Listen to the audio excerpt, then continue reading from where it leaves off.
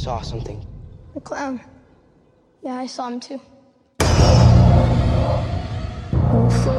What happens when another Georgie goes missing? Or one of us? Are you just gonna pretend it isn't happening like everyone else in this town? If we stick together, we'll win. They've come here to see me. Come quick! You're insane! You're insane! All I'm trying to do is bring life into this house. Open the door to new people, new ideas. I'm so sorry. Get out of my house! Get out! You give and you give and you give. It's just never enough.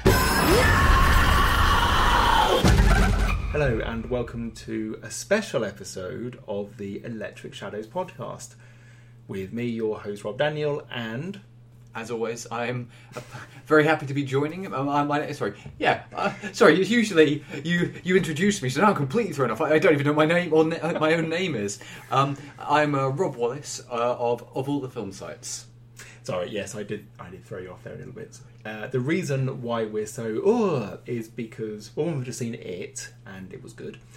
Also, this is the 30th episode of the Electric Shadows podcast, so we've done 30 of these now. I know, it's mad, isn't it? It still seems very clear to me. You know, you're sort of saying, hey, but almost not far off 2 years ago, saying, do you want to do a podcast? And the first being The Winter of the Western, to coincide with Bone Tomahawk and the Hateful Eight. And wow. So here we are again. And it's been a pleasure to do 30 episodes with you. And with you, with the fact that we're still going. Yes. It's testament to something. It's testament to something. It's testament to the fact that that there is still some stuff to talk about that we want to belong to the ages forever.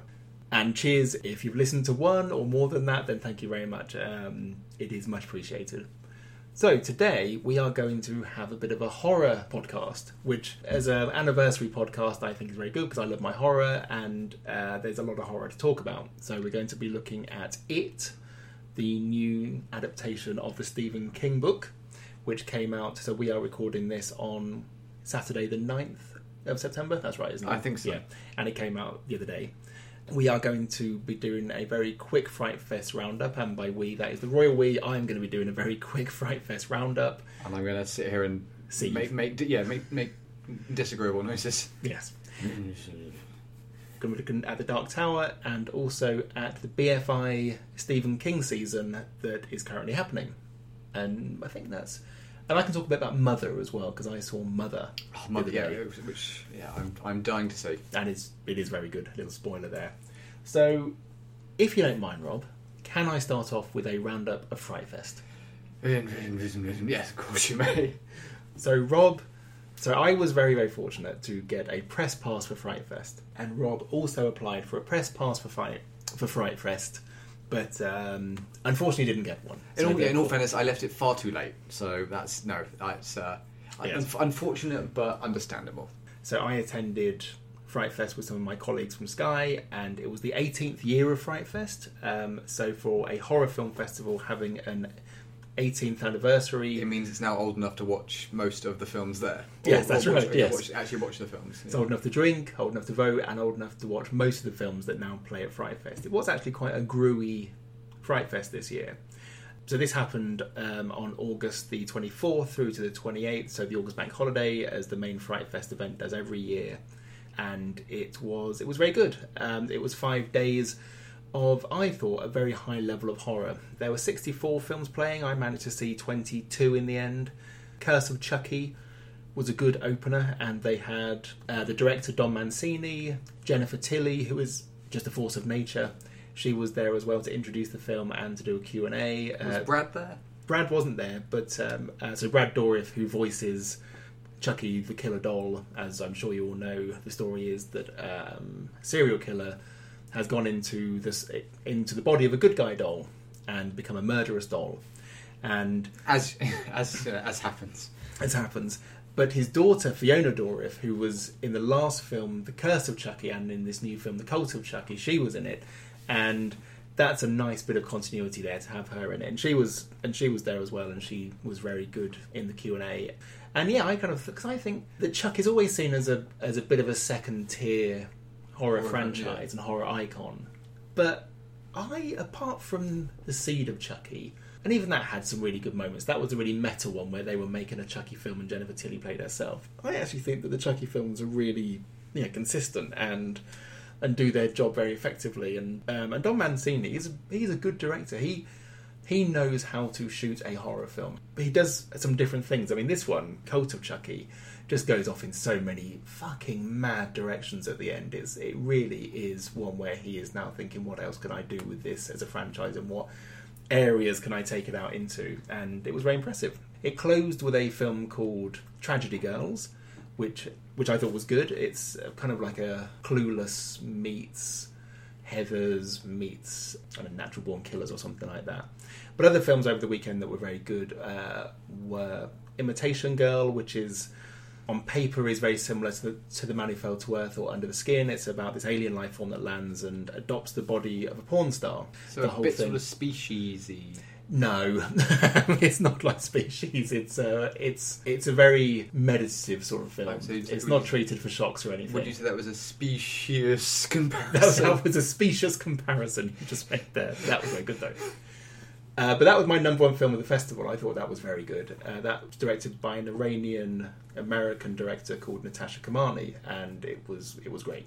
Another film I really liked was It Stains the Sands Red, which is about this go-go girl, so this stripper from Vegas who during the zombie apocalypse gets stuck out in the Nevada desert with a zombie that just won't stop chasing her. And in the proper George A. Romero way, the zombie is a metaphor for a guilty past that she has to face up to at some point, so she can run ahead of it, but she can never outpace it. Yeah, indeed. It's and that stars Brittany Allen as the woman being chased, and she's in the new Saw film coming up, Jigsaw. And she's very good in it. It's one of those films where just when you think that there are no more brains in the zombie film, there's life in the old corpse yet. Yeah, there's life in the lifeless corpse yet. But that was really good. And there was another one called Mayhem by Joe Lynch. You heard of Joe Lynch? He did Everly. Oh yeah, Everly that nobody really read. Did you read Everly? I thought Everly was good, but it was so that's a Salma Hayek one where it's all set in one flat, and she is basically having to fight all the people coming to try and kill her because she's whacked a Japanese mob boss who was like kind of having a very rough kind of sex party with her. It's a sleazy film, and Salma Hayek I don't think likes talking about it, but I thought it had some good moments in it, and overall I don't think it really worked. But this one though, he also did Wrong Turn 2, and he did The Knights of Badassdom, which I never saw, but I heard wasn't as good as it could have been. Which has got Peter Dinklage in it. Yeah, and Danny Pudi, I think. Yes, that's right. Yeah. Is it Danny Pudi? I think it's Danny Pudi. Oh, well, okay, yeah. So yes, but he's in a new film called Mayhem, and Mayhem stars Stephen Yeun from The Walking Dead. Oh, of course, yeah. Have you seen it? No, I saw some of the materials surrounding it. It's looked really interesting. Yeah, so it's basically there is a rage virus, and the rage virus just causes everyone to act psychotically or on their own worst instincts or their own horny instincts, and do whatever they want. And the film's set after there's been a cure for the rage virus, so it's now a bit like the flu, and you can kind of catch it, and it infects this law office the day that Stephen Yeun's character has been framed for malpractice, and is trying to get to his boss to have it out with his boss, and then suddenly everyone in this law office just goes nuts. Yeah. Just goes nuts. And it stars a woman called Samara Weaving, who is who you go to if you can't afford Margot Robbie, because she looks a lot like Margot Robbie and has actually that same kind of very charismatic sass that Margot Robbie has. And the early scenes when Joe Lynch is showing Stephen Yeun's characters rise through the ranks, it's kind of like David Fincher or Edgar Wright. It's all done in like one shot of a lift, and things will happen, so the lift doors will close and open again, and he's wearing like a better suit or something like that. And there's lots of really good, neat sort of flourishes in there. Yeah, indeed, it's one of those films that you watch thinking, when's it going to get tiresome? When's it going to run out of steam? And it never does. And it's about 85 minutes, and it's really well paced. And I thought, to be completely honest, this should be your step up to the big leagues. And if they are insisting on doing a Joker Origins film, I think you could be quite a good person to do a Joker Origins film based on what I saw in Mayhem. As opposed to, bizarrely, Martin Scorsese. I would love to see a Martin Scorsese directed Joker Origins film. The fact that it's Todd Phillips who did fucking Hangover, it's like, I don't rate you as a director, I'm afraid. I didn't think I thought that... Is it Scorsese producing then? Just producing. Yeah. Why? I don't know. Weird, isn't it? Utterly Like, weird. he usually, he usually supports films like, I don't know, Gomorrah. Mm. And, films that, like, why is he playing into that? Like, what, Presumably he's thinking Grandkids Inheritance or something. I mean, it's like... It's going to give him a big payday, but to what end? Yeah, you wouldn't think that Scorsese would have to worry about that, and how actively involved is he going to be, and how much more... It's like, if you're taking time off doing the fucking Irishman to do that, then don't. Then don't. Then just don't do it. Because we are approaching the point at which that generation are going to start dying. They're already starting dying. It's like, Wes Craven's gone, George A. Romero's gone. Of course. We are now at the point where, even though there's like an age gap between us, I think that your heroes are kind of my heroes as well. The formative people, the formative filmmakers when you... like 70s into 80s cinema, yeah. That's right. It's like, so therefore, you're thinking, well, in the next 10 years, there probably won't be a Martin Scorsese, there probably won't be a David Cronenberg, and it's like, well, that's something, and there won't be a Spielberg, and it's like, that's something that makes me sad. My heroes are now dying. That George A. Romero has gone. He made some duff films. He was someone who worked outside of the system, and sometimes that worked well, other times it didn't. But he was an independent filmmaker who made some of the best films ever made, I think. He's gone. That energy and that particular set of circumstances that allowed him to do that, and that vision, it was gone. And he was also, a working class. He always said that zombies were the blue collar horror monsters. They were the ones that didn't really get like a very good break. They didn't have anything on their side. They weren't educated. They're literally just the shambling, just the shambling masses. They're not vampires. They're not aristocratic. That's right. As in, I think zombies work best. Are probably because they're so simple and their drives are so simple. They work most potently as a symbol. That's in right. a way that like you can kind of look at vampires and go, "Oh, that's." Vampire acts as like a It's a symbol of power. Yeah, as opposed to zombies, which inherently, they've inherently got a sort of class commentary in there and consumerism, and the fact that it's so adaptable, as you say, it Stains the Sands Red, which I think is now available on VOD. If it's not, then it is going to be very soon. It's it's coming up very soon, and I think it's also going to Shudder. I know for a fact it's going to Shudder in January of next year because the team handling it asked me to put it on my review. But I think it's out on VOD either now or at some point this month, definitely, and it's well worth a rent. Did you see Freehold? I didn't know, but I heard that was good as well. I heard that's fantastic, and that is at some point coming to Sky Store. So, then I can rent it. The other good thing about Fright Fest is that all the films there are about 90 minutes long. It's a film festival that, because it shows a lot of low-budget films, you need to have economy. Yeah, and they just showed that the 3-act structure and a good 85 to 95-minute runtime can work wonders. There was one of the films that got 2 stars in Empire, which I thought was wrong, called Killing Ground, which is an Aussie film. And it's really tough, but really well done. It's incredibly tense. It's about this couple that go to a beauty spot in Australia, and there's a tent there, but the people and it's clear that it's a family living there, but they're nowhere to be seen. And as the first day goes on and they don't come back, and they kind of say, well, where are the people here? Meanwhile, in flashback, you see the family and what's happened to the family.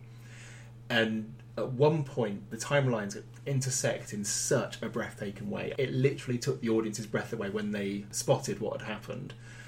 And it was just great. I thought, it's a tough film. It's a really tough film, and it's a bleak film. And ultimately, it is kind of the same thing as Wolf Creek. It's city folk go into rural Australia and find out that the locals are not very nice. It sort of goes all the way back to Deliverance, kind of. And it's a film that is heavily indebted to that. But it's good, and it's good because it's very naturalistically played. It does certain things with characters that you don't expect. It's and the timeline just has a really, really nice, unusual feel to it, and a real sense of dread from the very beginning. So and there was The Villainess, which is the Korean film that was in my top 10 as well. That was very good, or the South Korean film, I should say. Nikita meets John Wick, meets The Matrix, meets Kill Bill, meets The Raid, meets Hardcore Henry. Yeah, the action's amazing. The story itself is okay. The main woman, I think, is I can't remember, Kim Ok-bin, I think her name is. She was the woman from Thirst years ago. She is great. The story itself is good enough. A bit incoherent at points, but yeah, overall it's good enough. And just to finish off on the Fright Fest piece, there was another film called Meatball Machine Kodoku, which is... are you getting that one on store? I don't think not that I know of. We've currently got Eat Locals. Oh, which is the Jason Fleming one. That played there as well. I've not seen it. I heard it was okay. It's got 1 star in Empire, but I know some people who saw it and said no, it was much better than that. Yeah, I say Empire. Not all films can be Suicide Squad. Yeah, indeed. Not all films can be the 4-star Suicide Squad. It is one of those things sometimes when you think, yeah, it's all right, guys. So I'm just looking up the director of that one. It's because he's the guy who did Tokyo Ghoul Police, Yoshihiro Nishimura, and he just does everything. He shoots, writes, edits, does all the effects. He does everything apart from makes the noodles, and I would imagine he does that as well. His films are wild and they are undisciplined, and there's lots of gore and sex in them, and they just don't stop. And it's one of those things where if you're watching it on your own, it can be quite tiresome. If you're watching it in a Fright Fest audience with everyone really up for watching something just absolutely insane, it can be just the biggest blast. And it was a massive blast of energy. It was really funny. It's kind of like an under the dome story. So a big part of Tokyo gets covered in this glass dome, and there's a guy who's a very good-hearted debt collector who actually pays lots of people's debts himself, finds out he's got cancer, and then tries to live his life, and then there's this thing happens, and aliens invade because of this dome, and he becomes something else and then has to try and protect the woman he loves, and meanwhile there are dismembered cocks flying around and blood spurting around, and it just doesn't stop, and it's just absolutely insane. And it has that really good kind of homemade effects. You kind of think, this doesn't look realistic, but because of the vision and the world that you've created, if it was better effects, it wouldn't work as well. There's something about the homemade aesthetic of this that is really good. So yes, that was good. Yes, that was Fright Fest. There's an October Fright Fest, which I think is on Saturday the 28th of October at the Haymarket. So what used to be the Cineworld Haymarket, I think that's opening up again, and so they're going to have a one-day event there. I think they're showing 7 films.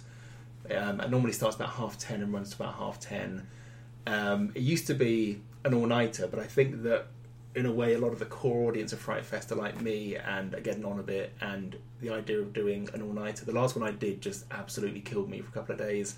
So they've moved it to daytime now, so everyone can go, which is very good. Are you going on to that? I'm going to look at what the films are, because I don't do press passes now, obviously, because it's a one-day thing. But the films are normally very good they have on there, so I'm thinking about it, because it's, I think it's about 50 quid or something like that to go and watch a day of movies, and they're typically good. Yes, so I think I will probably go and cover that as well. Excellent. So there'll be more things on their site, which is frightfest.co.uk, and I think they're announcing the full lineup at the end of this month, about 29th of September. So October 28th is the Halloween Fright Fest all-dayer. Now, one of the films that they said they really tried to get at Fright Fest this year but couldn't was It. And I'm sure that would have been a great way to close the festival. Tragedy Girls was a really good film, but having just seen it, so Rob and I saw It this morning along with another friend called Ben, and we all thought it was good. Yeah, it's good. This pronoun thing's going to get very confusing very, very quickly, but bear with us, gentle listeners. It was what you'd hope it would be. I mean, one of the things that I've got an affection for the miniseries version, but it is, as most Stephen King miniseries tend to be, a bit overlong and a bit schlocky. Whereas this, who directed this? Andy Muschietti? Andy Muschietti, yeah. Andy Muschietti. Who directed Mama, which I've never seen. Have you seen Mama? I have seen Mama, it's good. Is it? Yeah. Okay, I should watch Mama. But I think that was the only other film that he actually directed. I think before that it was all just shorts or TV maybe. I might have directed. No, shorts. So Mama was his first film back in 2013. Because he one of the he was a Del Toro discovery. Yes, I think Mama was like one of those that was presented by Guillermo del Toro. Yeah. And one thing which I really appreciate about the new It is that they get the tone exactly right. Yes, they do. That's right. Which is always, I think, one of the primary issues in terms of Stephen King adaptations, is that there is such a specific tone that you have to get otherwise it just becomes silly. Because there are, it is horror and there are lots of outlandish elements in it, but you kind of have to get it boiling underneath the surface because it is all about small town corruption and what goes on underneath all the, underneath the sort of the idyllic main streets and the... It's weird to think that there was a time when everyone was just writing off Stephen King adaptations as not successful, and that Stand By Me came along, was seen as the first one since maybe Carrie that had been a success in terms of nailing the tone. When actually you go back and watch things like, and The Shining is very different to the book because it's just not. It's not Stanley Kubrick. It's not Stephen King's The Shining. It's Stanley Kubrick. Is the miniseries actually called Stephen King's The Shining? I reckon it might. I think it might be. Yeah, it's kind of. I've never seen that. Apparently, it's interminable. But apparently, Jake Weber as Jack Torrance is very good. Steve Weber. But Steve Weber. Okay. Yeah, he's very good, especially because the character as King created him as is a guy with issues. Yeah. He's not like almost basically an out and out psycho from the very beginning as Jack Nicholson is. Well, Jack Nicholson's one of those guys. Yeah, even at the beginning when he's in the interview and it's like he's just. That sounds just fine to me. So this man is clearly unstable. Yes. It's like this man could just snap and murder everybody out of cabin fever right now, and he drove here. So that bit when they're driving up, it's like, Dad, I'm hungry. Well, you should have eaten your breakfast. It's like, I haven't even fucking got to the haunted hotel yet, and it looks like it's going to take an axe to them. But it's still a masterpiece. I love that film. Yeah, whereas the miniseries, it does get the character arc down a lot more clearly, even if it does make you the execution does make you realise, well, that's why Kubrick didn't do the topiary animals. Yeah, because they look terrible. They look terrible in the late 90s or whatever it was when they were done as CGI. He tried to do it with stop motion, and I think early on realised this is never going to happen. Let's use a maze, and the maze is like a great metaphor. But you also had Christine, which I really rate. You had The Dead Zone, which I thought was really good. You mean political documentary, The Dead Zone? Yes, that's right. Yes, it is political documentary now, isn't it? There was Cat's Eye, which came out in '85. I thought that was a good movie. So I think that there was. It's just that you also had things like The Children of the Corn, which was seen as not very good. And then when Stephen King himself got involved with the films, you had things like Maximum Overdrive, which is rubbish. I mean, it's based on the short story Trucks, and there was a film made of Trucks that actually was a bit better than Maximum Overdrive, but the film itself made no sense and was actually really, really fascinating because obviously Stephen King directed it. Yeah, and he directed it and said I should never have directed it, but Dino De Laurentiis can talk you into doing anything. And I came out of the meeting thinking, why haven't I directed a million films already? Obviously, I can just go and direct a film. Then he would be phoning up George A. Romero and saying, I tried to do this, and then George A. Romero will be laughing down the phone saying, I can't believe that you tried to do that. You probably wasted half a day doing that as well, didn't you? So that film was rubbish. And then there was Sleepwalkers, which was the Killer Cats one. That the cats were the good guys, weren't they? There was like a malevolent force, but the cats were the army. Of course, the cats were the good guys. I mean, but come on, we'll get it right. But the cats were the army that would defeat the malevolent force, and I think that was a script that was written by him. That was very good. And didn't he write the script for Pet Sematary as well? And that was ridiculously awful. But I think the thing that it gets really right is the tone. We should get into the story of it now. So the book always has like a special place in my heart because I loved Stephen King when I was a kid, and I still love him now, but would read everything that he wrote for about 3 or 4 years when I was a teen. And it was the first 1,000-page book that I ever read, and it was just this just a huge book, and it was such a great story. And in the book, it's over 30 years or 27 years, and it's told in flashback to the 50s when this group of kids were kids, and then now in the mid-80s when they're adults and they're having to go back and confront the evil again. In the film, they've just stuck with the kids part, which I think is really clever. That's the thing. As you say, it's a 1,000-page book, and it's got to just have these two not overlapping, these two consecutive narratives.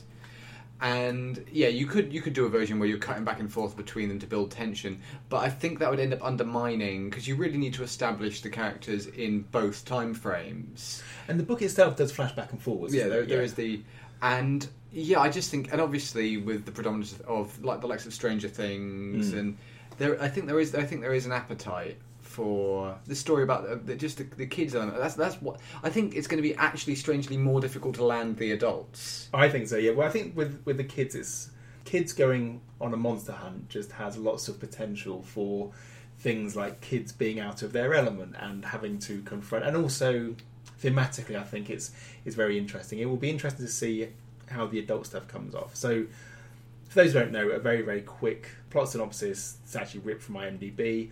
A group of bullied kids band together when a monster, taking the appearance of a clown, begins hunting children. That's fine. It takes place in a town called Derry, once known as Old Derry. Well, there's a Old Derry, and the town has kind of evolved from that. And this is a town that has had a history of tragedy, particularly tragedy involving the death and disappearance of children over like something more than 6 times the national average. Something more than, yeah, that's right, yeah. It's a town that clearly has some kind of sickness to it, and that has infected all the adults in one way or another. And the film focuses on a group of kids who are called the Losers, which is a name that has been given to them, and they've kind of taken up as almost like a badge of honour. That's right. And one of them in the opening scene of the film, so there's one called Bill, and his brother dies, and his brother's murdered by this clown called Pennywise, who is the kind of the evil, the thing that they can't really describe. And from there, Pennywise begins to make himself more known to the kids of Derry and begins to pick them off. And they realise that something is at work, and they realise they have to do something about it. So it's interesting that it's set in the 80s, when the original was set in the 50s, but the 80s is now as much of a period piece as now as the 50s was when the book came out. So, which shows how long ago it was that the book came out. It was 30 years ago I read that book. It's just, anyway. Which is saying, if you'd made a pact then, yes, to go back, it would have been 3 years, and it would have been 3 years ago that you'd have gone back and fought the evil again. Yes, because the story is that every 27 years, this evil will return to the town and will feast on the innocents of the town. And then it kind of hibernates, and then it comes back again. And so if I was one of the kids here and I had survived the initial encounter, it would now be 3 years after my second encounter if I'd survived that one, which puts into perspective just time and how awful it is. So time is the real monster. Time is the real monster. And I remember reading it and thinking, this is really great, and it's really big, and you would never be able to make this into a film because it's just too big. So they made it into a mini-series back in 1990, 27 years ago. So 27 years later, the evil returns. That must be just a wonderful coincidence, because this film has been in development hell for years. Cary Fukunaga, who is the director he did season 1 of True Detective. And he also did Jane Eyre. He did that version. He did Jane Eyre, which was really good. And I think he also did. I interviewed him once years and years ago for a film. I think called Sin Hombre, which actually was a very, very good kids film in terms of it was about these young Mexicans trying to get away from a gang and trying to jump the border basically and get into America. And it was a film in which you're on the side of these young kids trying to get away from this awful crime-ridden gang because they're going to be dead within a year, and it's a film that Donald Trump would say, the gangsters are the real heroes in this because they're trying to keep their own people in their own country. Yeah.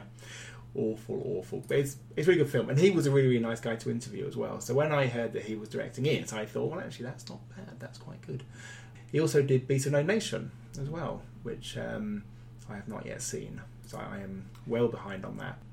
Yes, he was going to direct it. It eventually fell through. He's still credited as one of the screenwriters. Reading the trivia on IMDb, that the studio wanted Andy Muschietti to just use his script. But I don't think that happened in the end, because it's credited to Chase Palmer, who did it. And okay, so this is his first screenplay, and Gary Dauberman, who did Annabelle. And is doing The Nun, and yes, and he did. Sorry, The Nun being the Annabelle Conjuring spin-off. Yeah, so really, Mama was quite well received. Annabelle was kind of okay received. Cary Fukunaga was moved off of the project. Chase Palmer hasn't done anything apart from it. It is amazing. This film has worked as well as it's worked. Do you think this is a studio having a very specific idea of what they wanted in Carrie Fukunaga, maybe wanted to do something slightly different? It's one of those using people who are relatively inexperienced, but talented, to have some work behind them that indicates promise, and then going, well, you know what, these guys aren't going to rock the boat. Yes, it could be that. It could be that indeed. Warner's probably looked at Stranger Things and said, we want the film version of that, and Stranger Things just borrows so heavily from it anyway. We want that, but with the property that Stranger Things is just heavily lifting from.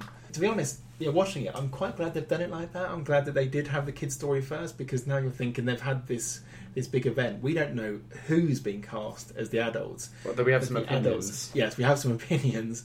The adults film will be something else, and it'll be interesting because the book, from what I can remember in the book, there's not a huge amount of incident with the adults. Therefore, the bit with the kids just stuck with me more.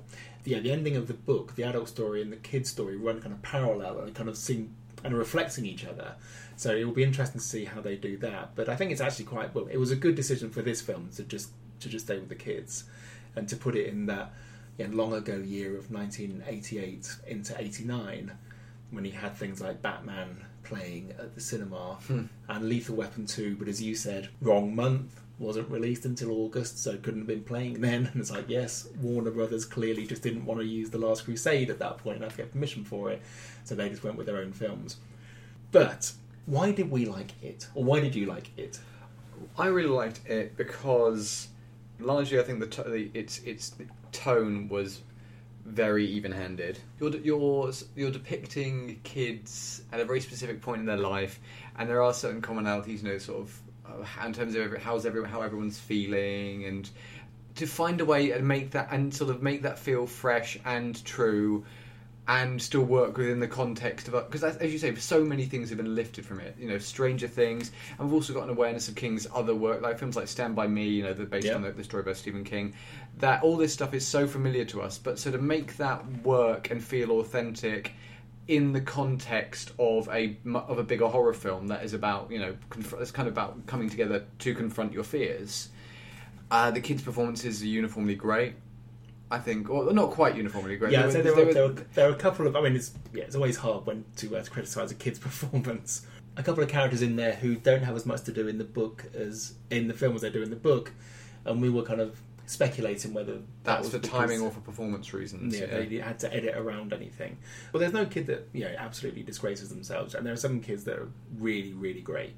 One of the things that it got really well done is that because when you read the book, you get a real sense of just a sickness is in this town, toxicity, and just a disease. And the disease either turns the adults into apathetic. Yeah, it's either into predators or into just apathetic sacks of meat who will just drive by something awful happening. And it's the kids who are the ones that see this because they have yet to be corrupted, so they're still quite innocent. So they are still full of curiosity and wonder, and when they see something that is outside of the norm, they won't just walk by. And that comes across really well, I think. I think you do get a sense of the sickness and of how in peril these kids are from it. It was weird because one of the things about the book is that the adults can't remember what's happened to them. It's all just dropped out of their heads over the intervening decades.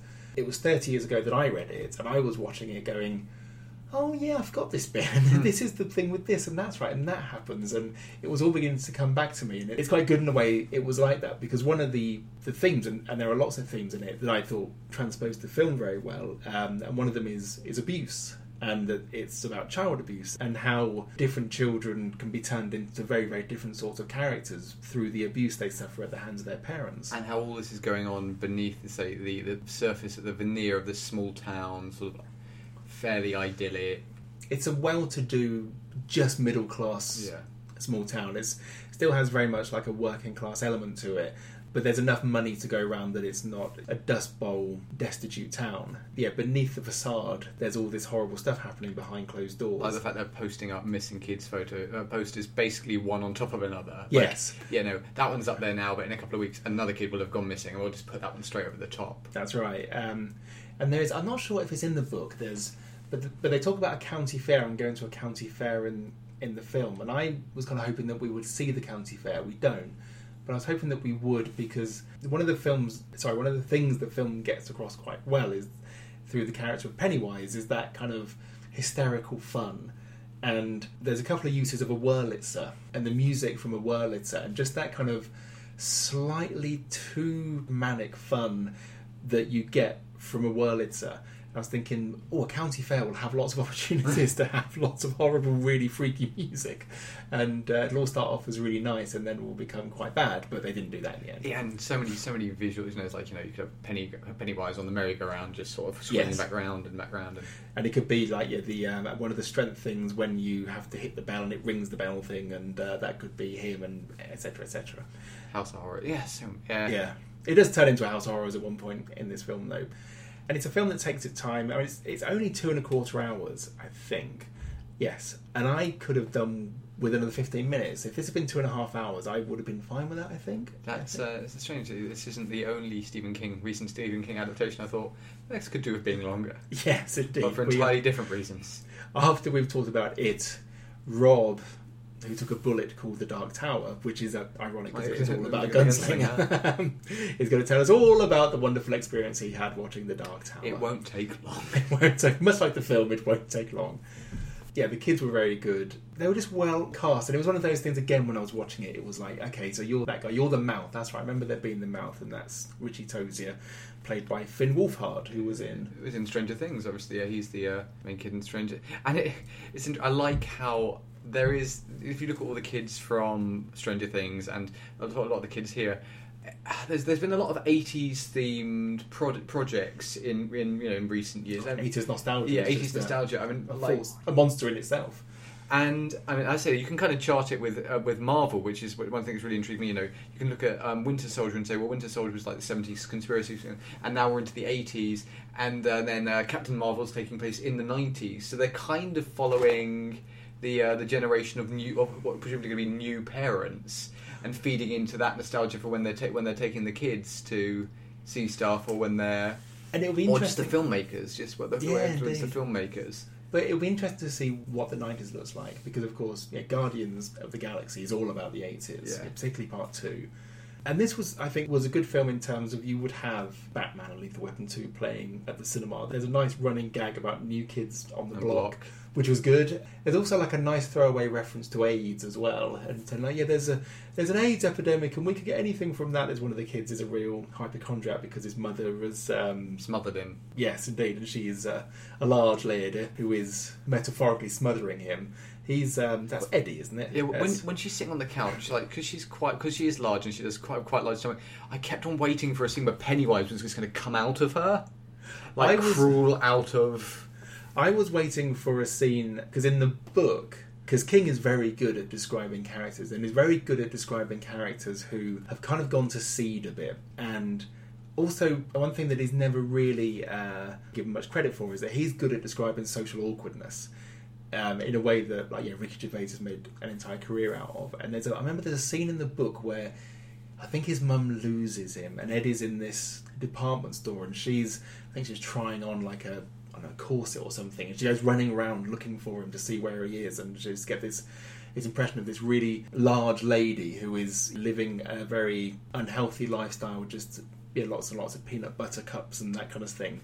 Just absolutely obsessed with her son being okay, and just that being a form of abuse in itself, and convincing him that he's got all these allergies and that he's ill. I thought she was very well cast as well. And so it's nice looking back in recent years. You look at a lot of the kids who pop up in Disney films. Yes. Yeah, Disney films like Pete's Dragon or The Jungle Book, and they do talk about the whole casting process and how I found this kid and they're hugely talented and they're just right for the part.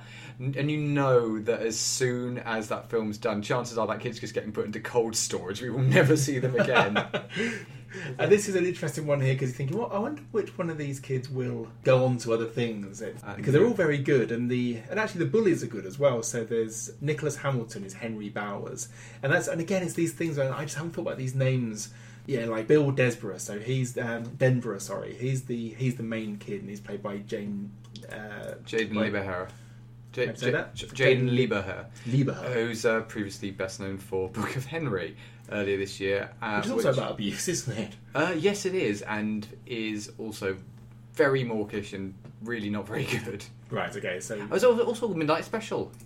He's the kid from Midnight Special. Oh, yes, my God. That's the thing, is that these kids are changing so much right now, because they're at that period where they'll grow like a foot in a year or something, that I did not recognise him from Midnight Special. And Jeremy Ray Taylor, who plays Ben, who's an overweight lad, and gets picked on because of that, he was very good. I thought actually he was one of the main players. He's in Geostorm, the upcoming Geostorm. That, the documentary. We saw a trailer for Geostorm before it. The new Gerard Butler film. And yes, an action film that's all based on natural destruction, and natural disasters, and climate change and things like that. Doesn't seem to be the best thing to release right now, anyway. But yes, and Henry Bowers who's like the main baddie, or he's the main bully in this film, played by Nicholas Hamilton. I just hadn't heard of that name in so long, and it's like, I remember you. You're a scary character. And I thought in the film they got him quite well done in terms of.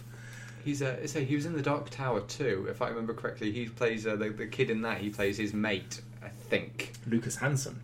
I think it's his mate. I vaguely remembered him being in it. Then again, I don't remember that much about the film The Dark Tower anyway. It was a bit of a... It's like it, if you were in it. So these kids are really good, and which is good because the film is just largely carried by the kids. There aren't actually that many adults in it. There's a few... Because you don't see Bill's parents other than... I mean, his mum you glimpse once at the very beginning of the film. His dad has a bit of a go at him. I mean, his mum seems to have sort of checked out even before Georgie... That's right, yeah. Before Georgie gets murdered. And his dad is just utterly distant with him. But you get the impression that based just on the family photos, that wasn't always the case. No, that's right. It seems to be the death of the son has really destroyed the family unit. And Sophia Lillis as Bev...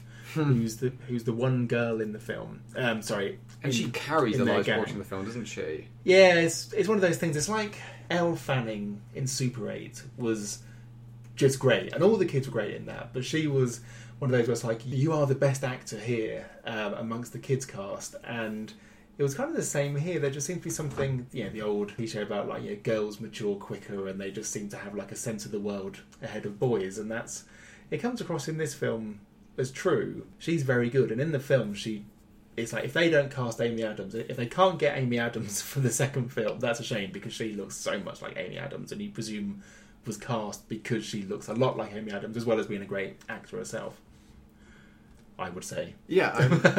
And she's got a real I guess the word charisma again, and a presence and a sort of an assuredness that also really works with the character, who secretly is experiencing some horrible stuff and and has that vulnerability. And we haven't even talked about Pennywise yet, have we? We haven't even talked about... I was actually saving that for a bit, because I wanted to talk about the kids first, because I thought the kids were very good, and they're largely unknowns. I mean, you've got a kid from Midnight Special, you've got a kid from Stranger Things, but those kids were definite unknowns before those things, and so it's really good that they've gone with an unknown cast of kids that were just kind of the right faces, and it's set in the 80s. They've just got the right glasses and the right Airwolf t-shirts and the right kind of haircuts to completely convince that they are in the 80s. And it's also one of the things that Stand By Me did very well. It seemed to set the template for how you do a period kids film where you want it to have a certain amount of grit and realism to it. So they all say fucking shit and that kind of stuff. And they're not constantly dropping, they're not constantly going, hey, you want to go see that new very period-specific film? That's right. It just seems they... Gee willikers, That's right, yeah. They act very naturalistic for being in this world. There's one reference to someone just spending their summer honing their Street Fighter skills.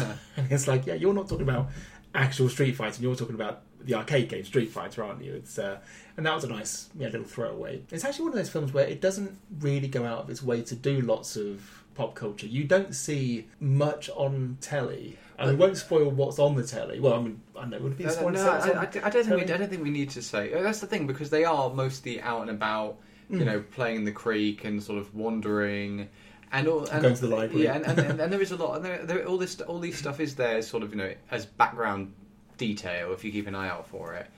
But yeah, it's basically just these kids who are going through something basically alone, or by themselves. Yeah, the adults are either getting in the way or they're absent. And there's that really creepy scene that I thought was so well done in The Chemist. And Bev is having to distract the guy who works in the chemist behind the counter. And the way that she does it and the way that he responds to it is Just so creepy and it's also that I think the first proper time that you get a sense actually something is definitely wrong with this town. You're right, it is really creepy. yeah, and cringy. There's a line that there's kind of a call. Yeah, that it's not overtly. It's essentially one of those things that you just pick up and go. Yeah, well, we exchanged a look, didn't we? And one of those where it's kind of like, that was horrible but well handled, I thought. Now, because I often go to Fright Fest, I'm afraid, sorry, I often get a chance to interview lots of the filmmakers there. There was a period of a couple of years when I was interviewing actors, particularly British actors, and saying, so what was a formative scare for you when you were a kid? And so many of them said It, the miniseries It, because Tim Curry as Pennywise the Clown just seemed to be something that if you were under 10 years old, or if you were around 10 years old and you were watching It, that just seemed to be the most terrifying thing in the world. And it was a real... It's like, this is just a trend. Because I saw it when I was, I don't know, 15 or 16. And it's kind of like, yeah, it's good enough. But the book is better. He is good in it, though. It's everything you secretly suspected about clowns, because he's doing it as somebody who is a clown. That's right. I think the character of Pennywise himself was based on John Wayne Gacy, who was a serial killer in the 80s, who made his living as a clown at children's parties. He was known as the clown killer because clowns themselves are just really fucking scary. And I did mean to look up, what's the name of a phobia of clowns? Coulrophobia. Coulrophobia. Coulrophobia. Coulrophobia, yeah. Which is like ophidiophobia. So ophidiophobia is an irrational fear of snakes. But there's no such thing as an irrational fear of snakes because snakes are evil and terrifying. So therefore you should be afraid of them. You shouldn't want to be near a snake. And coulrophobia, it's like, well, that's not really phobic either. It's like, yeah, I understand an irrational fear of buttons being a phobia because buttons are not threatening. But clowns are inherently evil like snakes. Yeah, it's... Clowns might disagree with that, but anyway. Well, it's the idea of somebody putting on this very garish, jovial persona that is just what do you want from me? That's right. It is. It's one of those where it's like, whoa! And I think it's also because the head is very big and the hands are very big and everything's disproportionate. It's like they're kind of like big babies, and an adult pretending to be a baby is always scary. There was a film at Fright Fest called Attack of the Adult Babies, which apparently was very, very disturbing. It's a black comedy, but apparently it's very, very disturbing. So clowns themselves, in terms of the jollity, but it's jollity with like kind of lots of a painted face in which everything is exaggerated, so they're just immediately unnerving. It's right, yeah, jovial, in kind of enforced jollity, and that comes from Bill Skarsgård's performance. So he hasn't really done that much that would suggest that he was the right actor for Pennywise. I didn't think. It's interesting. I mean, he's doing Castle Rock next. Yes, which is the Stephen King series. That's right, and he'd done Hemlock Grove. He's in Atomic Blonde. Of course, he played her German contact in Atomic Blonde. He did, but it's one of those things where it's like, this, I think, was just one of those things when they said, okay, let's try and get a big name actor, and ultimately said, let's just audition people. And Bill Skarsgård gave the best audition, I'd imagine, because he is great in it. I was worried that he would be too young, because I think in the book I always imagined him to be like a middle-aged man. Tim Curry is a middle-aged man when he played it, and it was one of those things where that miniseries would have been pretty poor if not for him. He was amazing in that. But no, I thought that Bill Skarsgård was great. Kind of got this sort of giggling vaudevillian. That's right. He's incredibly physical. I mean, there's some CG augmentation of his movement, but he does seem to be someone who is incredibly physical and can move his limbs in that slightly loose-limbed way that the merry melodies of the Disney cartoons of the 30s, where the animation style wasn't quite realistic, so it was uncanny valley of just really loose-limbed arms, and it was like, oh my god, it's terrifying. And he seemed to come from that era, which was good. And apparently he can move his eyes independently of each other, so that and he can look outwards, because there's a certain thing where his eyes, you realise that his eyes are kind of like are pointing. He's kind of controlling out. them, like almost like remote. It's that point you realise that it's an act, and that all these components is just something he's assembled. It's and like, he's kind of it's operating it wearing. all. That's yeah. right. It's a costume he's wearing to look like something that children will respond to, and it's a really nice thing in terms of he is funny and ingratiating and can keep the threat level to just below just below freak out point. Yeah, just below the freak out point where kids would just run off, so kids' curiosity will literally get the better of them. Well, that's the thing. Like, he feels when you initially meet him, he's got a slightly sort of simple-minded quality. Simple-minded quality. Or sort of, sorry, I don't know whether that's a term you're allowed to use anymore. But I think that's the thing is that this sort of quality to him where you're like, if this were a magical fantasy film, you can believe that this kid thinks that he's going to go down to the sewer and have an adventure with this clown. That's right. And that they're going to be best friends. Because it's kind of like, it's like, yeah, it's me and you, Georgie, and we're just friends forever. And we all float. And that's the thing, his voice is high, but it does have like this high. Well, it does like have this raspy, raspy undertone to it. Which again comes, I think, from the fact that you're thinking clown performers traditionally were like men who would be smoking a pack a day and then going, hey kids, it's Krusty the Clown. It's Krusty the Clown, yes. Or Shakes the Clown, the Bobcat Goldthwait film, which is fucking amazing. The only time that Shakes the Clown, or the clowns haven't been scary, is with Shakes the Clown or Krusty the Clown. The only non-scary clowns. I have read that clowns themselves have come out against the film. Why? Because they say it misrepresents clowns as being things that are evil and scary. But we had that thing not that long ago with the creepy clown people just being clowns like, just appearing in places. But the clown community came out again and said, can you stop doing this please, because you are misrepresenting clowns. Clowns are things that bring joy and laughter to millions of children. And that's the thing. Do they though? Well, I think they do. I think clowns do tend to do that. It's just that I think it's one of those things that adults might be more scared of clowns than kids, because I suppose if you're a kid, it's a grown-up and he's being really silly and he's doing all these things and he keeps falling over and and now he's got lots of water on him and blah, blah, blah. As an adult, it's like a big baby has come into the room and at any point could just become malevolent. I am terrified. And of course, Poltergeist has a clown in it as well, doesn't it? Like both versions of them, yeah. And Bart Simpson's bed that Homer makes has a clown, doesn't it? Can't sleep, clown will eat me. Can't sleep, clown will eat me. If you die before you wake. So yes. So clowns themselves, I think, are inherently scary and evil. The clowning community would beg to differ. But Bill Skarsgård gives a really good performance as Pennywise, kind of like the way that Heath Ledger followed Jack Nicholson, which is all from the same period. It's like, well, can you do the Joker again? It's like, well, Heath Ledger shows that you can. There's a point in this where he's kind of mocking this kid and getting right up in his face, which is slightly reminiscent of Heath Ledger's Joker. I think there's a little bit of the Joker DNA throughout the whole thing in this, I think it's, So it's kind of unavoidable. Yeah, you're right. Yeah, indeed, you're right. Yeah, because of course he is a clown as well. It's, you're right, and he does get up in their faces, and there's a really good scene in which they all have to fight him together, where they're all clearly upset by what's happening because he's this horrible monster that they're having to try and kill because he's trying to eat them. And it's funny because we were talking about this afterwards, because in the book it's one of those things where he's more of a snake. He will sort of like kind of hypnotise you and lure you in. Well, there's a bit of that in this one.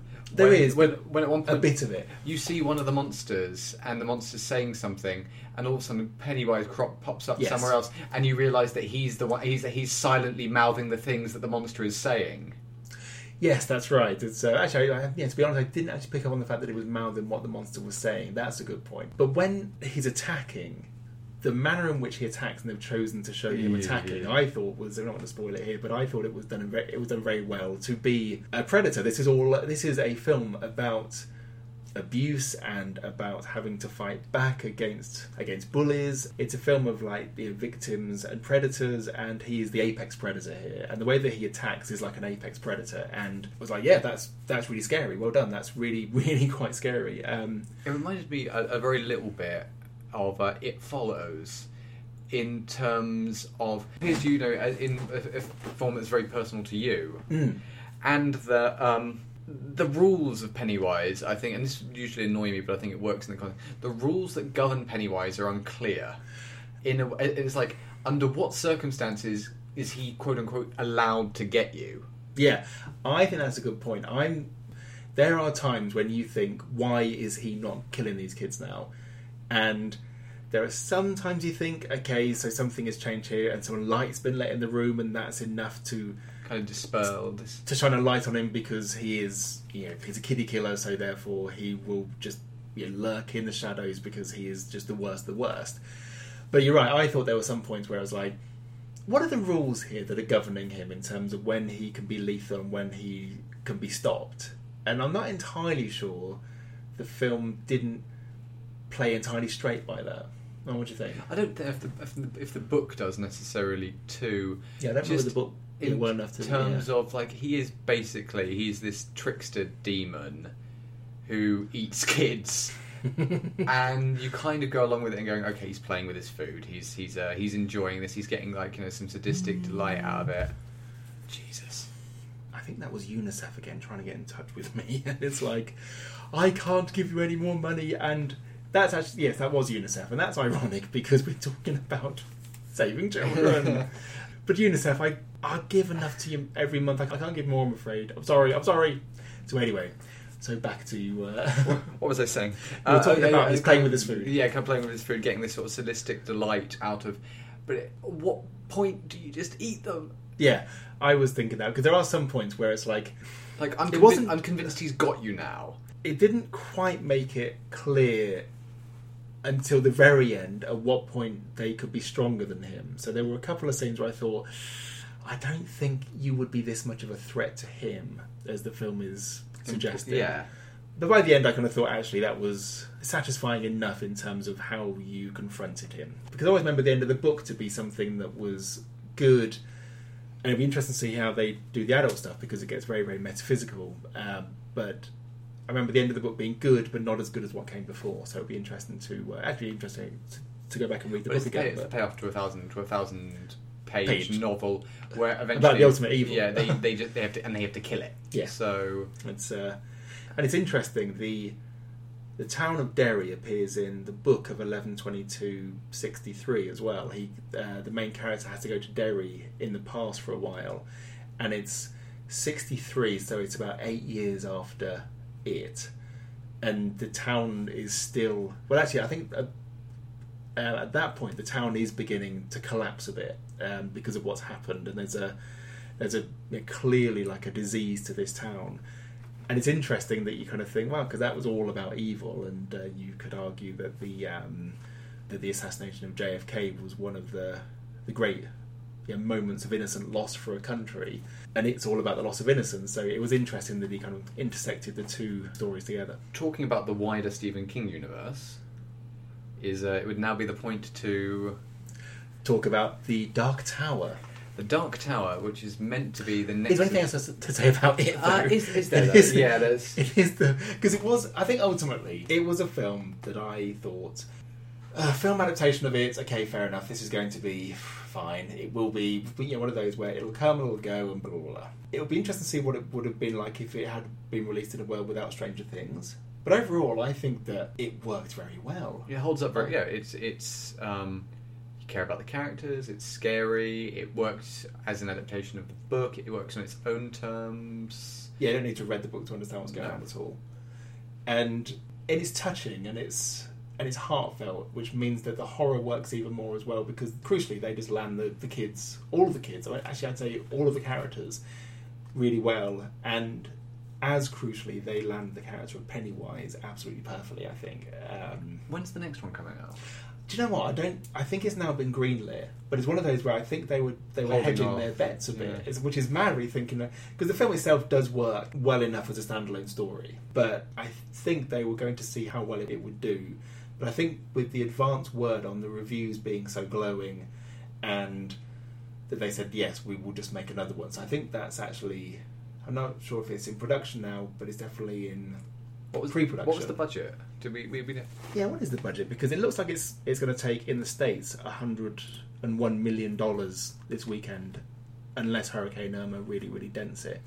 but the budget was $35 million. Wow. So that, it's tripled its budget in a weekend. Its production budget, yeah. It would be interesting to see how much they spent on advertising, because the advertising has been good. So Ben was telling us that in the States, a large part of the advertising has just... It's viral. It's been... Yeah, and has been tying red balloons, because a red balloon is like the thing that is like a bit of a harbinger of Pennywise appearing, tying them to drain grills and things like that, to storm drains and stuff, so that you just have these red balloons there. And that's actually quite effective marketing. There's that really good line. There's a house that is a very, very scary house in the film, and Pennywise appears in the garden and says to one of the kids, "If you lived here, you'd be home by now." And it's like, so come inside. And it's like, that's a really, that horrible logic. If you lived here, you'd be home by now. So, terrifying. That is undoubtedly true. Undoubtedly true. And also, I just can't argue with that logic. But I think I'd be in so much danger if I lived here, because it's the scariest house in the world, and you're a big, horrible, scary clown. So yes, I think some issues are being dealt with now. I'm purging myself. So, really good Stephen King adaptation, I would say, of a really, really difficult to crack book. To go to another really big, hefty chunk of Stephen King writing that's not as well done, do you want to talk about your experience watching The Dark Tower? Okay, I mean, I can sort of premise this by talking about a little bit about what The Dark Tower is. The Dark Tower is a series of books written by Stephen King that essentially forms like the nexus point of his entire bibliography. As in, like, basically everything he's written exists in the same universe as the Dark Tower. The Dark Tower, literally, as an object, and you could say, stands at the middle of everything. It is like it's the linchpin of reality. It's this tower that essentially holds the universe together. And the book series and the film follows this character called Roland Deschain, who's the gunslinger, who is in pursuit of this essentially evil wizard, the Man in Black, who goes by various names, who is looking to essentially claim the tower for himself as an agent of a much bigger evil. And there are 7 books, I think. Right. I'm gonna have got that wrong. I think because they've done a couple of short stories and a couple of novellas, but. All these, and they're all a couple of hundred at least a few hundred pages each. And essentially, this has been sitting in development hell for years because it is very weird. It is essentially, I think King conceived of it as a fusion of Lord of the Rings and spaghetti westerns, and it's which you can kind of see though, because there is a certain like a quest element that is in the Searchers. It's also in Lord of the Rings and.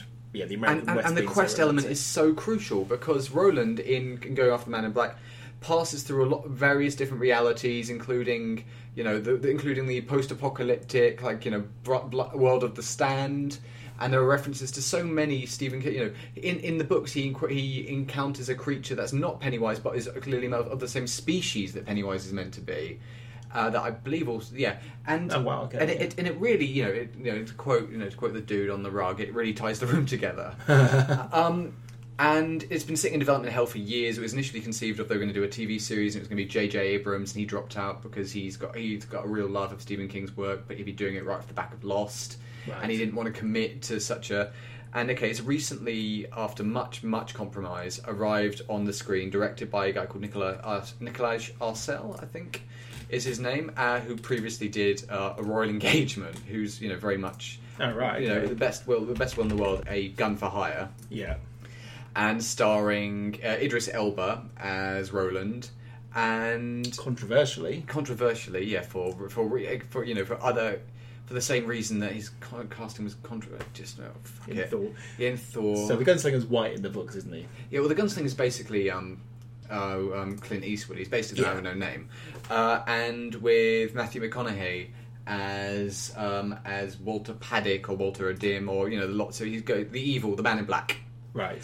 And essentially they've butchered it. Well, they've made the most straightforward, generic 3-act version of what is a very twisty-turny, complex, myth-heavy series of books. They conceived of this as part of an extended series. They've essentially boiled down all the books into this one film. That runs for 100 minutes, is it? Something like 95? that? let's see, what have we got? Bad thing on IMDb. I can't even They put a Dark Tower skin on IMDb, and you can't read any. and you can't read any of the information on the film. So that's really interesting. So yeah, it's. But yeah, it's 95 minutes. 95 minutes. I mean, that's. So when I was a teen, I just read everything that Stephen King did. I couldn't get into the Dark Tower series, and I tried to read It's the a first big one. commitment. It's. But I'm so old that when I remember the first book coming out and buying it. So I actually had the first book when it was just that book. In the foreword, he talked about this being a massive piece of writing, and this was going to be like a massive series, and they had huge ambitions for it. He wasn't sure if he was going to be able to do that because he wasn't sure if it was going to be successful. And I think it's one of those things where, even though he was the biggest writer in the world at that point, it was one of those things where it's like, yeah, we will pay you to write horror novels, but if you want to write a fantasy novel, then you have to prove that you have an audience for that. You're going on a real journey with them throughout them, and it's got weird stuff that's just weird in there. Stephen King appears as himself as a character. There's an insane AI monorail train called Blame the Mono, and just it's like it feels like every idea he's ever had he's just put but you know, couldn't really fit in the context of another. Wouldn't justify a novel of itself and couldn't fit in the context of another story. He's just put it in there. Right. And this adaptation strips all of that away. You've got Roland going after the Man in Black, and having stripped all that away, the opening shot is the opening line of the book. It's, you know, the Man in Black fled across the desert and the gunslinger followed. It's probably the most famous opening line Stephen King. It's certainly Stephen King ever wrote. It's a great opening line, and it does crop up in the course of the film, but it's just. The film, the first book very clearly follows Roland, and it's his vengeance against this character as part of the broader, longer story to reach the Dark Tower. And instead, the film focuses on the kid Jake, who isn't even introduced in the first novel. You know, the Moppet who lives in New York, and weird things are happening because the Dark Tower is under attack. And essentially, it clearly was at some point at least a 2-hour movie that they've edited down. Because I'd imagine at some point it was like at least a 2.5-hour movie. You'd clearly read all these books because you said it. But when I watched the trailer for the Dark Tower, it's like, is this the story, the Dark Tower? That it's a kid who lives in New York and there's this alternate reality and they need his help to defeat the ultimate evil. That seems a bit like the Never-Ending Story, which is ironic because this film's quite swift. And also, is that story, the Dark Tower? I'm not sure if that just hasn't been radically changed to try and make it something more audience palatable for people who don't want to think. And that's the thing. This is clearly such a compromised version because there's so many. I mean, it's a Sony film, and Sony had sign off, and there was a couple of other production companies involved, and they had sign off, and the King Estate had sign off. And essentially, apparently, every trailer. The reason they only released like 2 trailers, and the first one, which gave absolutely nothing away, and they kept on it. They aired it for months, is because it had to go through so many levels of approval, and this is clearly the version that everybody agreed upon. Which is just nothing. Yeah. I mean, and talking about it having been clearly edited down, the final, the third act, the payoff, the climax, is not only incredibly generic. It lasts about 15 minutes. Or it's like, oh shit, we're now in the third, and now the third act's over. Wow, okay. From what you said about it, and from what I've heard from other podcasts as well, it just sounds like the Fantastic Four. Or Fan Four. It's not as bad as the Fantastic Four, but it's also not as memorable as the Fantastic Four. Because the only thing that could be said about Fantastic Four is that I can't believe that you released this. And the thing I can't believe they released this, but I wish they hadn't. Well, looking at the writers, one of them is Akiva Goldsman, the writer. None more hacky. None more hacky, or none more. Okay, you want to hit 20 million opening night and you want to sell this much popcorn, okay, I'll just bash out something utterly inoffensive and utterly bland and forgettable. I mean, he wrote Batman and Robin. He also wrote the script of I Am Legend, the Will Smith one, which actually completely missed the point or betrayed the point. I mean, and the point is being one of the great twists of horror fiction. You fuck that. And whenever I see Akiva Goldsman, I just think, oh, we are going to get something. And he wrote and directed A New York Winter's Tale. Yes, indeed. It's like, I just think what we're going to get here is something incredibly mediocre. He's got an Oscar. He won an Oscar for A Beautiful Mind, a film about a genius that is so terrified of being clever that it won't actually even really tell you why this guy is so clever, and also utterly misrepresents him as being a cuddly, troubled kind of Robin Williams type, when in real life he was a lot darker, a lot more spiky, absolutely cynical and paranoid about other people. Much more interesting, to be honest. I mean, it's like, make that film. It won't make lots of cozy millions, but it will be a much more interesting film that might still surprise you and get an audience. I hadn't quite put together that he wrote the Da Vinci Code, because obviously the Da Vinci Code steals from A Beautiful Mind in terms of how it shows Robert Langdon working stuff out, because it all appears in the air in front of him and he does the whole... Yes. So I hadn't realised that Akiva Goldsman had essentially ripped himself off to... Dear. Actually, he wrote loads of them. Did he write? No, he wrote Angels and Demons. He didn't do Inferno by the looks of it. He wrote Rings, which everyone said was shit. Transformers: The Last Night. He did the story for that. Nobody did the story for that. No. It's, Michael Bay had a dream. Indeed. Well, actually, for The Last Night, Transformers: The Last Night, the way that was written was that they got about 20 writers in a room, some of whom knew nothing about the franchise, knew nothing about the toys. Others were absolute experts. Filled the room with hamburgers and vending machines and lots of Coke, the drink, and that kind of stuff. And he just said, just spitball ideas, have the time of your lives, eat as much sugar as you want, just do all this stuff, just get it all up on whiteboards, get it all recorded, and we'll just see what comes out of this. And so that film was actually, the story for that film was by about 20 people, and you can tell because it's indigestible mess. It's so weird. It's like, this committee filmmaking doesn't really work. But so The Dark Tower, and you just think, why did you not make this into a series? I mean, Idris Elba and Matthew McConaughey are both good in it. I mean, Elba's got that sort of gruff. He can do it in his sleep. But the issue being that he's not. He gets a couple of nice little deadpan fish out of water sort of one-liners when he's in New York and in Our Time. But he's not so much the man with no name as the man with no personality. Yes, the man with no purpose. And Matthew McConaughey, gets to sort of bring this kind of insidious, southern genteel, very sort of very bored, languid evil. Again, they're both actors are just they're cashing it. If at any point they were passionate about this project, then what they were hoping for clearly didn't end up on the screen, because it takes things that fans of the novel, big iconic events, and just reduces them to nothing. Yeah, that's the thing. It is soup. It is, they've taken this big meaty narrative and thrown it in the pot and just boiled it and cooked it and cooked it and cooked it and cooked it, and now they've just gone in a small portion. Yes. As Woody Allen, as the Woody Allen joke goes, the food here is terrible and the portions are so small. Well, I think that's a good place to wrap up The Dark Tower. Jesus, I will watch it. I will. Do you know what? I don't know, because I want to read the book, so I might hold off. I'll hold off watching it until I've read a few of the books. Well, the other Stephen King related thing, this is a big King podcast, is that Stephen King on the 21st of September is going to be 70 years old. Wow. Your heroes do get old.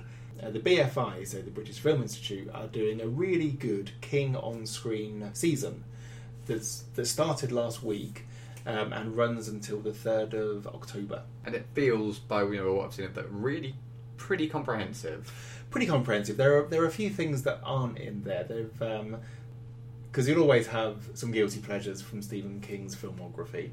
One of my guilty pleasures is Silver Bullet. So yes, that's one of the, and that's not on, and it's actually shot well in scope as well. It's like a full 2.39 film, and I would have gone to see it at the cinema in scope. You're right. Other than Silver Bullet, the masterpiece that is that, this is a pretty comprehensive season in terms of what you want to see. So. A friend and I saw Christine the other night, and that was really great to see that on NFT1's screen.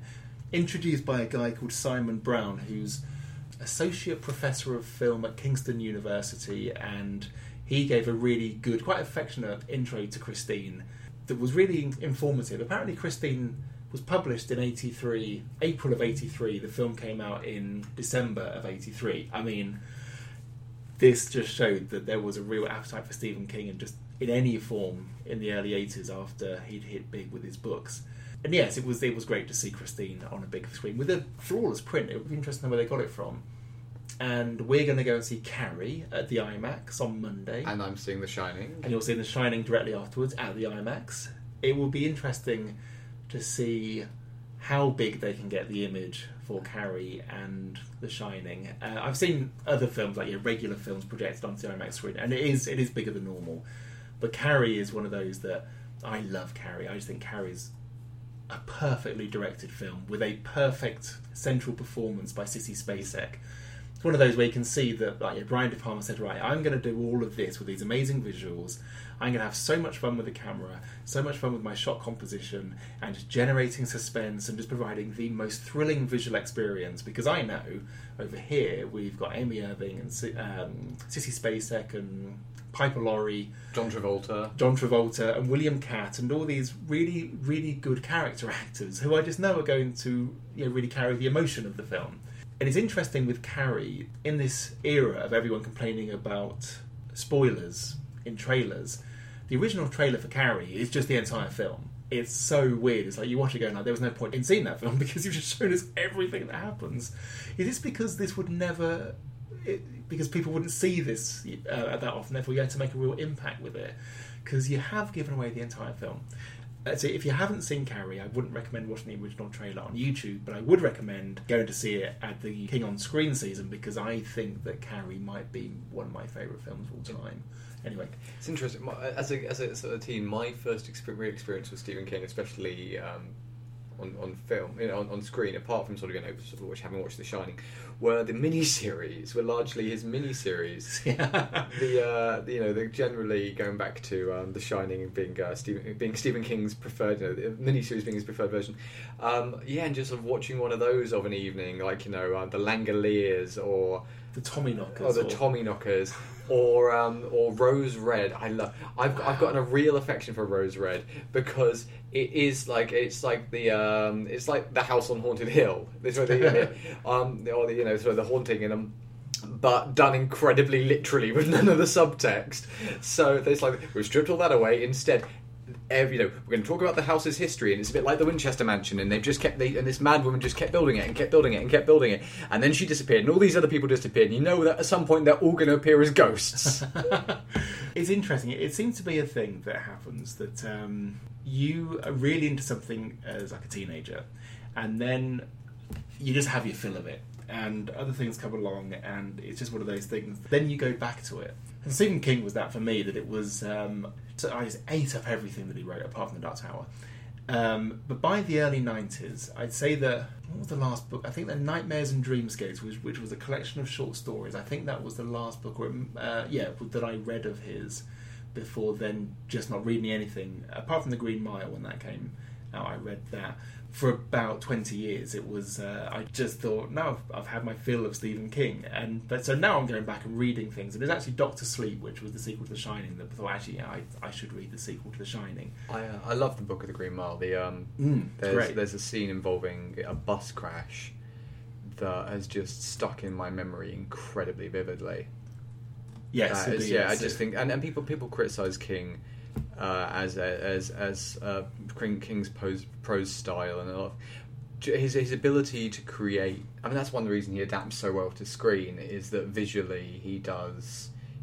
He's incredibly evocative, and he's a wordsmith, Oh, he is. I think maybe King's been in the last the last decade has undergone a bit of a reevaluation, because I remember when I was in my teens and as a kid, people being very snooty about him.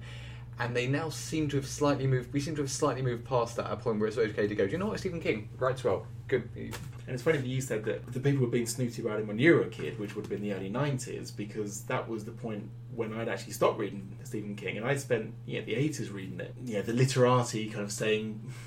It was a New York Times, I think it was I'm sure it was a New York Times anyway, but it was a writer of note, such note that I can't remember his name, who said... I read Salem's Lot last night. I thought, if you read it all in one night, mate, then they didn't read it properly, because I don't care how clever you are, you're not going to read that book in one night. And he said, And I decided that reading Stephen King is much like squirting lots of whipped cream into your mouth. It's really good fun while it's happening, and then afterwards you just feel really ashamed. And I thought, oh, fuck off. It's like, one, that is so insulting to anyone that thinks that this is good writing, which I do. And two, there is a lot of passion in his writing. He can create incredibly dark imagery. He deals with incredibly dark themes. And I think it's a class thing as well, because he was dirt poor when he was a kid. And there's a real preoccupation in his book with working class and with people struggling, and then this other agent of annoyance and obstacle comes into their lives, and it's basically life-threatening. And it's like, well, I think there's just a class element to this as well. And that's the thing, like, Stephen King can write. Like, you can tell. It's a way of telling good writing is obviously to hold it up against bad writing. Hold up basically anything that Stephen King's ever written against something that's equally considered popular. It's like a Dan Brown book. Oh God, yeah. And you'll immediately go, oh shit, Stephen King can write. So I think that so just quickly running through some of the films that are playing in the Stephen King season. So The Dead Zone's on tomorrow. Sunday the 10th, and so by the time this goes out, it'll be the day of, I think. And they're only showing that once. That's a bit of a shame, because I really like The Dead Zone, and I'd like to see that projected. That's a film, actually, that I think is better than the book. I think, and even Stephen King said to Jeffrey Boehm, who wrote the screenplay, he would later go on and kind of be a mentor to the young writers who did The Lost Boys. That's why he's credited on The Lost Boys as well. He did some stuff that Stephen King said actually they were better choices in the film than I did in the book. The bit with the ice breaking in the film on the kid's birthday when they all go skating is in the book. I think they're in a club and it burns down or something like that. There's a thing early in the film where this guy, because it's all about a guy who goes into a coma and comes out with the ability to see the future. And there's a bit when he can see that someone's kid is in mortal peril, but in the book it's this woman's cats, and it's like, well, that just immediately is not as engaging, or as like, because there's almost no danger there. And it also has an amazing performance by Martin Sheen as presidential candidate Greg Stilson, aka Donald fucking Trump. Just political documentary, The Dead Zone. It is, it really is. Then we've got The Shining, and I think that they're showing that a few times, and Carrie.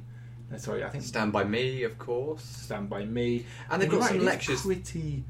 Pretty full on. They're also showing Dolores Claiborne, and I'm really happy about that. I think I'm actually in Berlin, get me. The day that's on, it's on Sunday the 24th. And that's a real shame, because I really like Dolores Claiborne, and I'd like to see that film again. So we should. They're also doing a quiz that we should try and get along to. When is that quiz? I'm not sure. We should look it up. So I think they've got them all here, because I think it could be that weekend that I'm away. Well, you made your choice. I know, yes, because the weekend that I'm away in Berlin, they've got a Stephen King summit that goes on for a day, and that's a shame, because yes, it would have been good to see that. But they're showing stuff like Creepshow, which was the one that he wrote the screenplay. He's in one of the stories. It's like a George A. Romero anthology horror film, and it's all EC comic style stories. Creepshow's great. It's one of those that I think was utterly overlooked when it came out, and has sort of quite a bit of a cult following. Yeah, but actually is a genuinely good film. And Stand By Me is playing, and that's a really good film. They're actually showing the black and white version of The Mist, which is the Frank Darabont preferred version. That's on Thursday the 21st of September. There's a lot of really good stuff here, and they're showing Misery. Pet Sematary, they're putting that on, which I think is quite nice of them, because that film it's just insane and not great. Well, they're doing Maximum Overdrive as well. So. They are. And I suppose if he's directed one film, you've got to put that in there. And I think they're just showing, is that just once that's on? It's in NFT3, which is their smallest screen. I actually quite like NFT3. It's a nice one to watch a film in. They're showing The Shawshank Redemption, of course, which is the greatest film of all time, apparently, according to IMDb. Yeah, and also according to lots and lots of people at work. So we work at Sky, and lots of people say that The Shawshank Redemption is their favourite film. Just something about that film that just really captured people's imaginations. Firestarter, which I used to love as a kid. So that's on Friday the 15th. Yeah, I think you're right. I think it's actually pretty comprehensive in terms of what you'd want to see there. The only one that springs to mind that isn't there is Silver Bullet. And I think lots of people would say that's no weight loss. And Salem's Lot, which is on Sunday the 10th, so that's on tomorrow. they're showing the full 3-hour version of that because it was a mini-series that was in 2 parts, but then was edited down to 2 hours for a European cinema release. And I remember that just being great when I watched that as a kid. It'd be interesting to see how that holds up. And The Dark Half, with an intro by Michael Blythe, who's the curator of this series. It'll be interesting to see what he has to say about it, because it could be one of those where your appreciation of the film improves with an intro. And Gerald's Game, which is an Q&A with the director Mike Flanagan and the producer Trevor Mary. And that's been made for Netflix, isn't it? Yeah. I mean, he's got quite a lot, well, if you count it and, of course, The Dark Tower, and the fact that Amazon's now doing Mr. Mercedes. And you've got The Mist playing on Netflix as a series, but by all accounts isn't very good. A missed opportunity. A missed opportunity, very good. And you've got Gerald's Game. Then, there is a lot of Stephen King stuff happening right now. So, yeah, I'd say get thee to BFI. To the BFI for the Stephen King season, or Stephen King on Screen, as it's called. Full details can be found on their website, whatson.bfi.org.uk. So go there. Google BFI and you'll find your way. Yeah, BFI Stephen King, there you go. If you manage to download this podcast, we trust you. Yeah, indeed. But yes, so it's a really good season and you should get along to it. So, I'll quickly talk about Mother. Okay. So, Mother is the new film from Darren Aronofsky, director of Requiem for a Dream and Black Swan and Pi, and his last film was Noah, which was good, kind of mad as arseholes. I think that would have been a mad as arseholes film that year. And Mother's quite a hard one to talk about because it's one of those things where the trailer appears to give away everything. The trailer actually gives away very little. It also sells it as a horror film when it's... And it is a horror film, but it's a very unusual horror film. So Jennifer Lawrence is the woman. She doesn't actually have a name. And Javier Bardem is her husband. And do you know what? Does he have a name? I don't think he does. I think it's even from like him or her and the man. It is one of those, yeah. It's so it's Mother, it's Jennifer Lawrence, and it's him for Javier Bardem, and Man for Ed Harris, and Woman for Michelle Pfeiffer. So it's one of those things where it's very stagey in many ways, or it feels like a play in many ways. The direction and the way that he chooses to shoot the film means that it could only ever be a film. But yes, he doesn't really go into character names. But Jennifer Lawrence is this woman who is building the house, or rebuilding the house, after there's been a catastrophic fire. And it seems to be the childhood home of Javier Bardem. He is a poet who had really, really big success with a book and has just been unable to follow it up. So he's feeling kind of impotent and just isn't really able to get his mojo back. Ed Harris turns up on his door one day, and Ed Harris is a doctor, and he's come and he has heard that the house is a bed and breakfast, so he thinks he can stay there. It's not a bed and breakfast, it's their private house. But Javier Bardem says, yeah, that's fine, come on, you can stay in and stay the night. And Jennifer Lawrence goes, oh, okay, it's a bit weird, isn't it? You've just invited in this stranger. And then Michelle Pfeiffer turns up, and she's Ed Harris's wife. And he said, yeah, that's fine, you can stay with us as well. It's like, what's going on? Why are these people here? Why are these people here? And from that, it gets bigger and more insane. And that's the word, insane. Things happen. This is a perfect film for anyone who's just hated having to entertain a lot of family members at Christmas, or anyone who's had to throw a big dinner party and lots of people have come in, and it's like, oh, could you not put that there? And could you not put that there, please? And could anyone just kind of in the best possible way, just fuck off? It's a social anxiety film. Sit down, don't move. Everyone sit down and just don't make a mess. It's a social anxiety film about many different things, but kind of interacting with people, and the way that it's very easy to feel swamped by responsibility, and even in your own home it's like, this could be something that isn't that you just can't control your surroundings. And you think, well, Black Swan was like a social anxiety film as well in many ways, and it's a film in which I think he's a director that works quite well in that. I think that The Wrestler is about someone who at one point had love and has lost that, and is trying to get it back, but has no idea how to get it back because he's not the person that he was back then, and it's all about him trying to make sense of his new surroundings. There are certain elements in the Javier Bardem character And I think he does male ego very well as well, and about how male ego can kind of feed off a female nurturing spirit and kind of abuse that. And it gets very manic, and it's one of those things that I would say some parts of it are like Synecdoche, New York, the Charlie Kaufman film, and it has that real sense of, if you look over here, reality's gone a bit weird, and it's like, the Charlie Kaufman does really well, like in Being John Malkovich or something like that, where it's like, if you go into that room, things are just not the same there. There's that sort of feel to it. There's also it's a bit like Children of Men, to be honest. It's sort of like things get very, very big and very, very insane. And it's like, oh, why is he doing this now? And it got booed. But I like that. I admire a film that can make you go, oh, you're doing this now, and still continue to work. And that's the thing, is that it does work, but there was a point where I thought, does this have a point? Is there anything here other than a bit of a, that you want to talk about celebrity, and you want to talk about social anxiety, and you want to talk about male pride and this kind of stuff, and it's like, is there a point? But you get to the end and it's like, actually there was a point. That was really well done. But it's one of those things that there are surprises along the way that you don't want to spoil.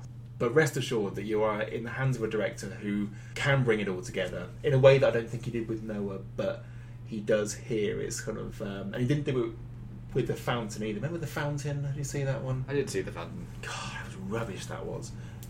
This is much more like Black Swan or Requiem for a Dream than it is The Fountain or Noah.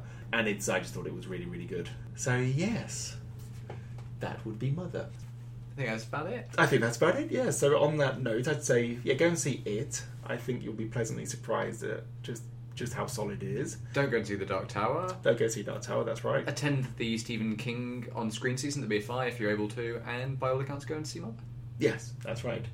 So, next time we will be doing the Reservoir Dogs 25th anniversary podcast. Yes, which is we will be recording next weekend. That's right. That's with our friend Ian, who was on the JFK one. So, I'm quite looking forward to that one as well. I think that should be a good blather. So thank you very much as always. And thank you very much as always. And as always, thank you for listening. And float well. Because we all float down here. Starring Sissy Spacek, Piper Laurie, and introducing John Travolta in his first motion picture role.